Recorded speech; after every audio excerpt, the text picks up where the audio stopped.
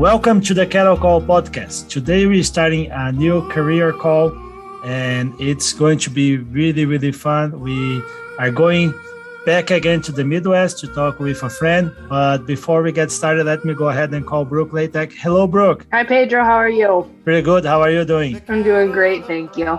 Great. So, Brooke, is it a good time for a call? It's always a great time for a cattle call. Perfect. So, Brooke, let's go back again to South Dakota today, right? Yep. We're back in the Midwest. Okay, so let's go back to the Midwest and let me call Warren. Hello, Dr. Rushi. How are you? I'm doing great, Pedro. How are you? Pretty good. So today we are calling Warren Rushi. He is an assistant professor and extension specialist in feedlot management at South Dakota State University. Is that correct, Warren? That is correct. Okay, perfect. So I usually get started with really simple questions that I usually joke that you can't miss those questions. After that, you can answer anything that you want to. Okay. So the first questions are where you're from and what do you do? Well, I am from South Dakota. Actually, we're recording this from my home office, which is no more than about 8 miles from where I grew up. I've spent nearly my entire, with the exception of 2 years in grad school at Kansas State, I've lived in South Dakota my whole life. Right now, as you mentioned on my introduction, I'm the assistant professor, extension feedlot management specialist at South Dakota State University. I've held that role officially for a month. Prior to that, though, I've been doing the extension feedlot role at SDSU for the last 5 years. Perfect. That's pretty good. So now we know that you grew up South Dakota. You're from South Dakota. You lived a little bit in Kansas, but you've been back home for a while now. Can you tell us when and how did you decide to work with cattle? And more specifically, now with feedlot. You've been working with feedlot recently, but when did that start? Well, the cattle part of it is easy. I have always been a livestock kid. From earliest memory, honestly, the favorite thing for me to do is to look at livestock, look at cattle, ride along, checking cows. That was, that was what I really loved doing. High school, 4-H FFA. We had a sheep operation also at that time, our family. So that was probably what I was best known for as a teenager was our sheep production. But, always had a love for the livestock industry. The hours I had to spend on a tractor felt like a punishment. I'd rather check cows, walk pens, fix fence. And so it was a logical career path for me to follow into the livestock industry. Wasn't necessarily the easiest thing to do in the 1980s. You've been kind enough not to mention the fact that I'm a little older than most new career assistant professors, but I'm a product of the 1980s farm crisis. And so at that time, it was really not necessarily the popular thing to do or what your high school guidance counselor is going to suggest students do is go into agriculture in 1986 when I graduated high school. But certainly I'm glad I did. It's opened so many doors in so many places for me and it's been really rewarding. So you've been in agriculture since a kid, right? But and you mentioned, like I didn't mention that because I want you to tell us about your career path. I think it's very interesting. So you grew up work with cattle, right? So then you like it, and that's how you decided to go to animal science school in South Dakota. That's right. What happened after that? Yeah. Well, as you mentioned, or as I interrupted you, I got my undergrad degree from South Dakota State University. I wanted to be on the judging teams there, and I was. Graduated in 1990 with an animal science degree. And that is the last thing in this whole chapter that I'm going to tell you is actually went according to plan. Everything after that were things I said I was never going to do, but ended up doing. And the first of those was going to graduate school. I was a young, broke college kid. I wanted to go get a job. And but the job market wasn't as attractive as I wanted. The things that I could interview for really didn't interest me that much. And I had some of my mentors and people I still consider friends and colleagues at SDSU were nudging me to encourage me to look into graduate school. And I set up an appointment to visit with Dr. Cora and Dr. Cochran at Kansas State University and just fell in love with the place. And they let me at that time really explore what was one of my real interest areas, and that was cow-calf production, that intersection between reproduction and nutrition. And so I worked worked with those two gentlemen, got my master's degree in 2 years, and then still wasn't quite sure what I wanted to do. So I did the second thing I said I wasn't going to, and that's go to work in extension. And so I returned back to South Dakota, worked in a small county right along the Minnesota border, just north of Brookings. At that time, we were not specialized, so I was I was the extension agent that handled everything from questions about your cattle to crop question to what weed is this in my lawn and everything in between. And I'll be forever grateful to the people of Dual County, South Dakota, for not taking one look at that green 24-year-old kid they saddled him with and not sending him home because he doesn't know much, because I really didn't. I learned an awful lot, grew up an awful lot, and really enjoyed that work and that experience. Well, then I had the opportunity to do the third thing I said I wasn't going to do or didn't think I was ever going to get to, and that was to go back home. At that time, our family was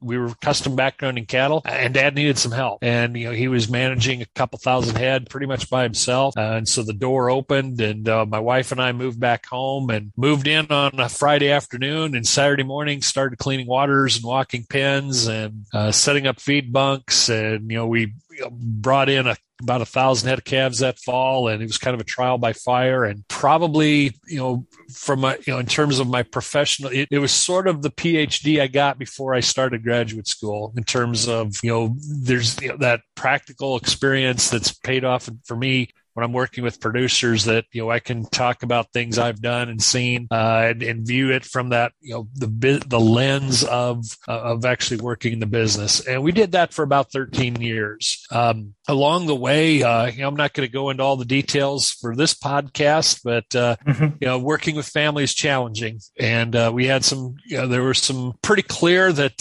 our long-term career path, probably was going to mean we needed to do something different, that the path we were on wasn't going to work long term. And in 2011, the South Dakota State University Extension announced a major reorganization of their extension system, going away from a county-based model to regional centers with field specialists with some more in-depth training, master's degree required, which worked out perfectly for me because I had that. So I threw my hat into the ring, applied for one of those positions, and started that as a cow-calf field specialist in Watertown, South Dakota in 2011. Did that for 5 years. And the history of the feedlot extension position in South Dakota State University reads like a who's who of the cattle feeding business. I mean, going all the way back to Dr. Danny Fox, Dr. Gary Kuhl, Dr. Brad Johnson, Dr. Ben Holland, Dr. Eric Lowe. I mean, there's a long list of Dr. John Wagner, long list of very successful people that didn't stay in South Dakota very long necessarily. And we'd had someone, and that person left after about a year, and one of the industry stakeholders and I were visiting, and sort of made the comment like, well, do you think you would need to have a PhD to work in extension and feedlot? And I said, I don't know, probably not. And so that conversation turned into another conversation with the dean of our college that asked me if I was interested in doing a PhD. And my first response was, well, no, I'm too old. I was 47 at the time, and talked it over with my wife. She thought I ought to do it. I said, you have no idea what that means. That's why you say yes. But President Dunn, president of our university, was very persuasive, convinced me to follow that. And it ended up taking about a year for all of the pieces to fall in place. But I started my graduate program about 5 years ago, and successfully defended in April, applied for, and it was awarded the position of assistant professor shortly thereafter. And so here I am. Bit of a long, winding road, and almost every one of those steps are things I didn't think I was going to do. But life is funny. You end up in spots you don't think to, but it's been, really an incredible run. I've gotten to do and meet some amazing people, including you, Pedro. And, so I can't wait to see what's next. That's amazing. I mean, I usually, like, I'm listening, I'm taking notes and everything, and it's really fun. Your path is incredible, and I think we could record a podcast about each one of those paths, especially the challenge of working back home with family and all of those things. I'm sure you have a lot to teach us about. Yeah, that one, there will come a time when we're going to, go into more depth with at some point on lessons learned of working with family, and mistakes made. And, and it's like I said, I'm not going to go into any details, but it was leaving was the easiest and hardest thing I ever had to do at the same time, because it really came down to, I kind of lost my identity for a little bit. I'd viewed myself as I'm in eastern South Dakota, so we don't call ourselves ranchers here. That's what the West River folks say. But, I was managing 300 cows, and at various times was looking after another 1,500 head of feeder cattle. And, and I, for a little bit, I lost that. I didn't quite know who am I now. I can't necessarily wear my producer cap anymore, but, agriculture is a funny thing. A person will do almost anything to chase that dream. And I overlooked some things that in hindsight were red flags that, I should have asked better questions earlier. And, I did make some decisions that, in hindsight were less than wise. Did. From relationships in our family with my wife, my kids, that I was hard on them, because of, we had some significant financial strains there for a few years, and it was tough on the family. So there were a lot of lessons learned, and somewhere down the line, I'll, go into a lot more depth, but, that'll have to wait for another day. Okay. That's good. But one thing that I really want you to talk a little bit more in depth is just, you decided to go back to school with 47 years old, wife, kids, and a job. How was that, and how challenging was that? I mean, there are a couple of grad students who are listening to us, and we struggle. I struggled when I was in grad school, and I didn't have a job, I didn't have a wife, I didn't have kids. How was managing that? Well, first off, anyone that's met my wife, it's pretty widely understood and realized that I married well out of my league.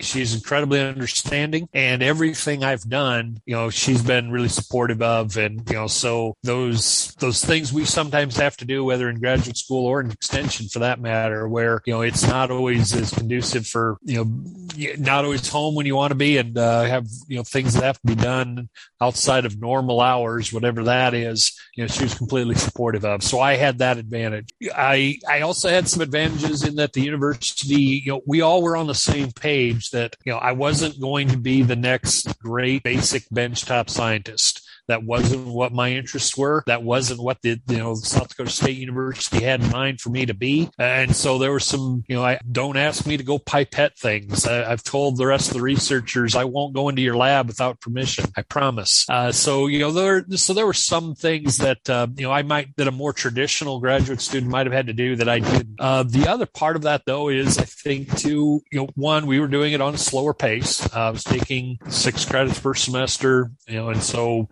that's why it took 5 years instead of 3. The other part of it is I'm, helping now in my new role, mentor some newer graduate students. The fact that that I was a little more mature paid off, I think. There's some, life lessons that a person picks up in your 20s and 30s that, eventually do pay off in your 40s. And so that helped. But yeah, it was not necessarily an easy thing.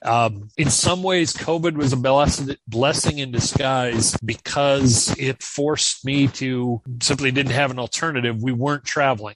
I didn't have extension meetings all over. I wasn't going a lot of places. So it did give me the freedom to focus on getting things written. And so I wrote basically all of the dissertation during COVID. And I know in South Dakota, I don't think we were as restricted as, you were in California and other places, but we didn't, most of those big events had gotten canceled. Our travel, we just didn't do as much. So, and had the freedom to work from home. So from that standpoint, I was able to focus, when under more normal circumstances might have been harder, but I wouldn't necessarily recommend to just anybody to say, you got a family and kids and a full-time job and go to grad school. Yeah, sure. It'd be fun. I would say they want to think about it really hard. think about it really carefully, but it can be done. I also, by the way, and I know you guys have just interviewed, or Dr. Smith was on this. He was the other part of it we haven't talked about. That him arriving at South Dakota State University really kind of was that final piece of the puzzle I needed. He's anybody that spent any time talking to him. I mean, if you're not enthused about ruminant nutrition and feedlot production after visiting with him, I can't help you anymore.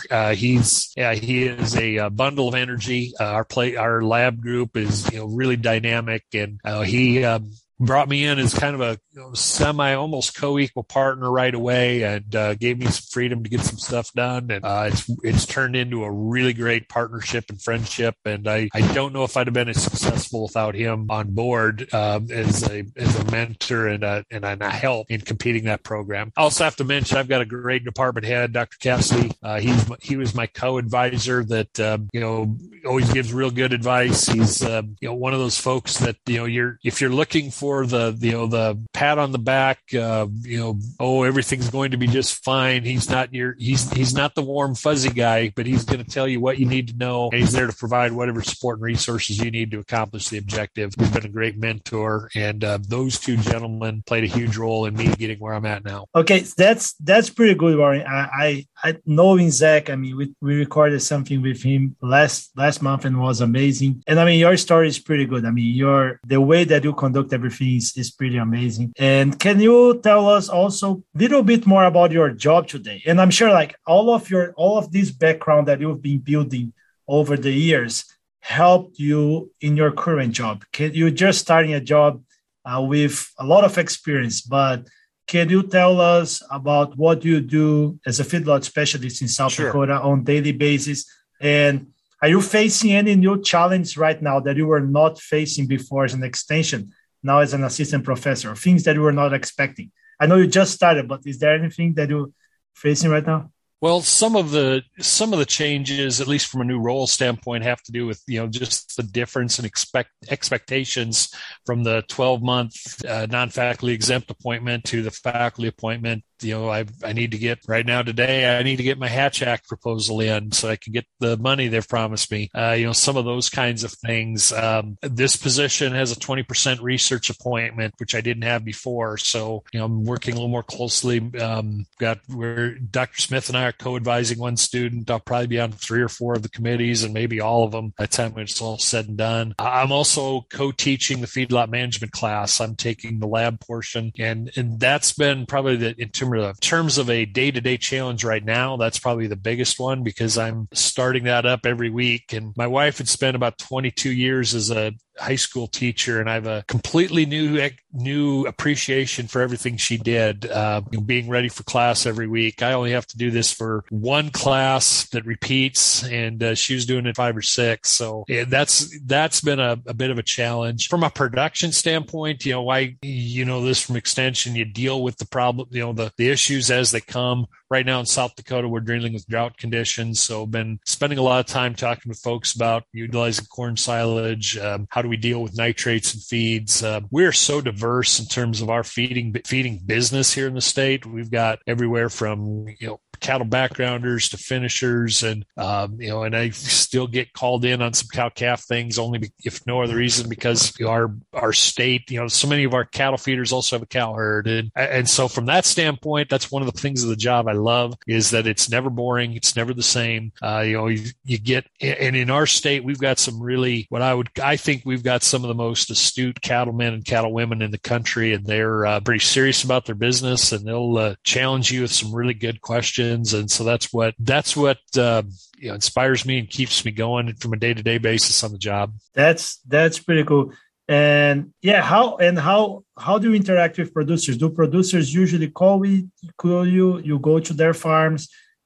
Is there anything that you do that you think that you do differently, and you could leave as kind of an advice for young professionals who are doing like me? That's why I'm asking this question. Sure. I probably the thing that's got me as much notice as anything else is, in my case, it was things that I've written that have gone on our website. And I think you're well on your way with this podcast.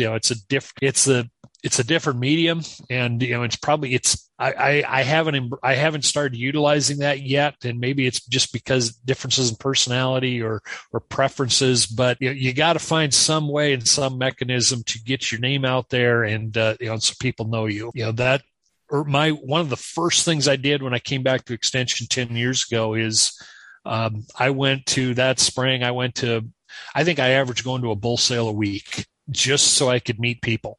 And some of them I knew. As we talked about earlier, I've lived here most of my life. Our state is small, 880 some thousand people. There's 15,000 beef producers. And at some point I've either went to 4-H or FFA or college or done business with an awful lot of those people, but not everyone knew what I was doing. And there were people even in a small state, you don't know everyone. So I think one of the things and you're starting out Extension is, those stakeholders and those key folks have to know who you are, whether that's and I try to strike the balance between the technology side, whether that's articles on the website or podcasts or whatever, with the one-on-one, human touch things. Because at least in our state, I would describe us as, still pretty small town, rural America, where, folks like to, know who you are. And some of that too, then also is, one of the things I've tried to do is, as best I can. And I don't know, sometimes I stumble and don't make, and fail to live up to my expectations, but I try to,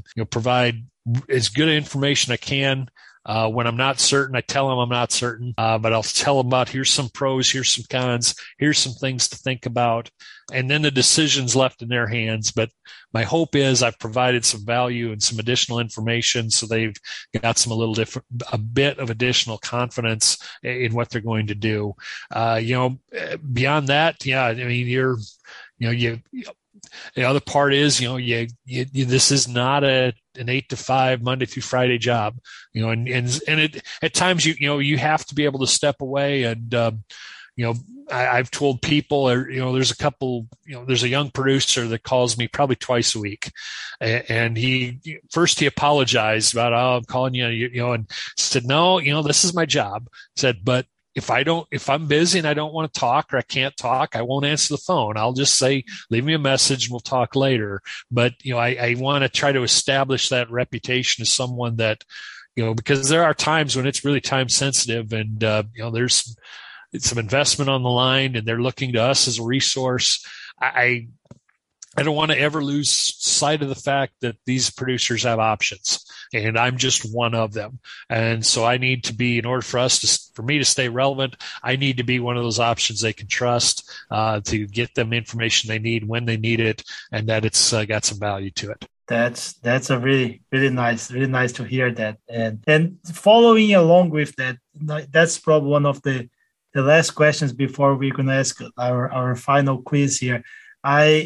You were talking, I was just thinking here, how lucky are the students who are going to your guys' lab now to have you and Zach as mentors and work in the feedlot on a daily basis? And I assume you've had many mentors during your career. You've mentioned even Zach, who is probably like a different perspective, coming a young guy and being how important, and I always like to ask those questions, and I always like to ask that so people can try to seek for mentors as well. How important were your mentors during your career, and how do you think we should be looking for mentors, like a person who is listening to us? Oh man. Those people that, I mentioned one of them, Dr. Larry Cora, he and I still talk on on occasion, probably not as often as I ought to, but that man, I can pinpoint the wanting to go back into livestock extension because of working with him in grad school. From there, probably the next best extension specialist I ever worked with is Leon Raggy. He was the Mr. Weeds in South Dakota for ages. Absolute professional, probably the most respected man I've ever met in terms of how farmers viewed the advice from him. And so those are a couple examples of people I wanted to emulate. I really think you have to try to find those folks that, are where you want to be and figure out how they got there. And in some cases, you're going to find out some of your heroes aren't necessarily as heroic, and that's part of learning and part of growing up. I'm trying to be that for some of these grad students, now coming up. You mentioned that they're lucky to work with us. Quite honestly, Zach and I look at ourselves and we look at the 7 people we have working for us, and we go, how did we get these good kids? I don't know how we did it, to be honest, but they are a great group. And, there's going to be some names that, in 10 years from now, there are going to be some names people are going to recognize because they're going to do some amazing things. And I think, good people attract good people.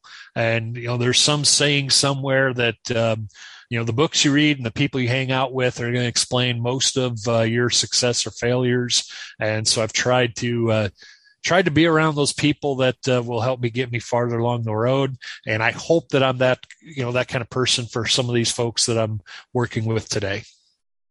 Awesome. I'm sure you are. That's really, really good. So Warren, just to start and finish up now, I'm going to ask 3 quick questions just to know more about you, about yourself. We've talked about your professional career, and those are just 3 quick questions to know about Warren as a person. And the first one is, what is your favorite food? Man, if you looked at me and say, what isn't his favorite food? Gosh, a good burger is hard to beat. Chili. I like Mexican food. I'll do some really sketchy things for apple pie. Wow. I would tell you, Mexican food is the winner in our podcast. Probably every single podcast, somebody mentioned Mexican food, or I'm glad that everybody also mentioned a burger or steak as well. So that's kind of it sort of goes with the territory. We almost have to, right? We have to support the industry. That's a good thing. So what is the type of song that usually plays in your radio or at home? Do you like to listen to music? And if yes, what is the type of song that you like to listen? Yeah, I end up, on my, commuting back and forth. I listen to satellite radio, and it's usually some combination of, sometimes it's the news, but if I want to just listen to music, the Bruce Springsteen channel, some of the country station, or, the highway, some of those other newer country. If I'm popping a CD in, it's going to be things like Ashley McBryde, Eric Church, Zach Brown Band. Those are, maybe some, I could throw a lot of other things in there. I got kind of an eclectic mix of things I like, but, I don't like to put them necessarily labels. Good music is good music. Great. Yeah, that's good. That's a good point. Now it's more like a philosophical question, and you probably have a lot to say about this one. Is looking back in time, what is something that you know today that you wish you knew when you were finishing school? Oh boy, what do I wish I knew then that I don't now? Probably, I think all of us at some point, we've got a little bit, either confidence or call it the imposter syndrome. If I could go back and talk to my, 21-year-old self, I would have been, you don't need to, don't worry about trying to follow the cool kids. You're going to be fine. Have a little bit extra, you can have a little more confidence in your abilities than you're giving yourself credit for. But make sure to stay just a bit humble too. That, there are, that I would tell the 21-year-old Warren said, you're going to do some great things, but there's going to be some days that are going to be a little tougher too. So get ready for them. Find good people and hang on to them. Awesome. Great. That's good to hear. All right, I think those were all really, really, really good questions, really good answers. I'm sorry.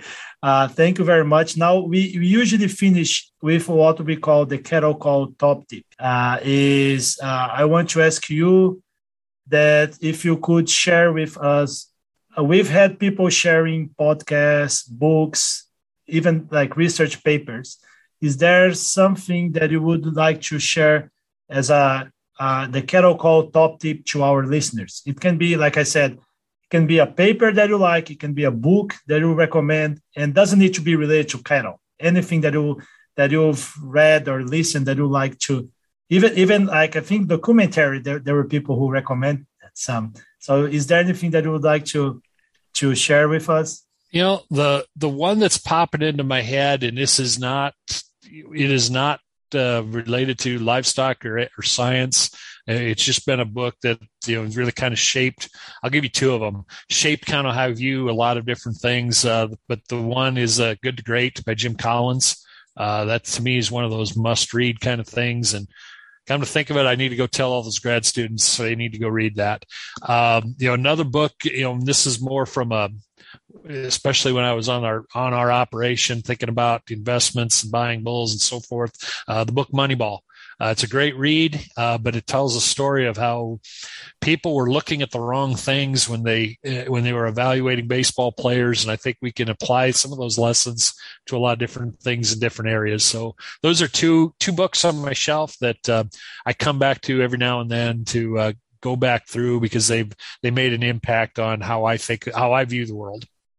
Great. I've read Good to Great, and it's an awesome book, but the Moneyball is the name of the second one?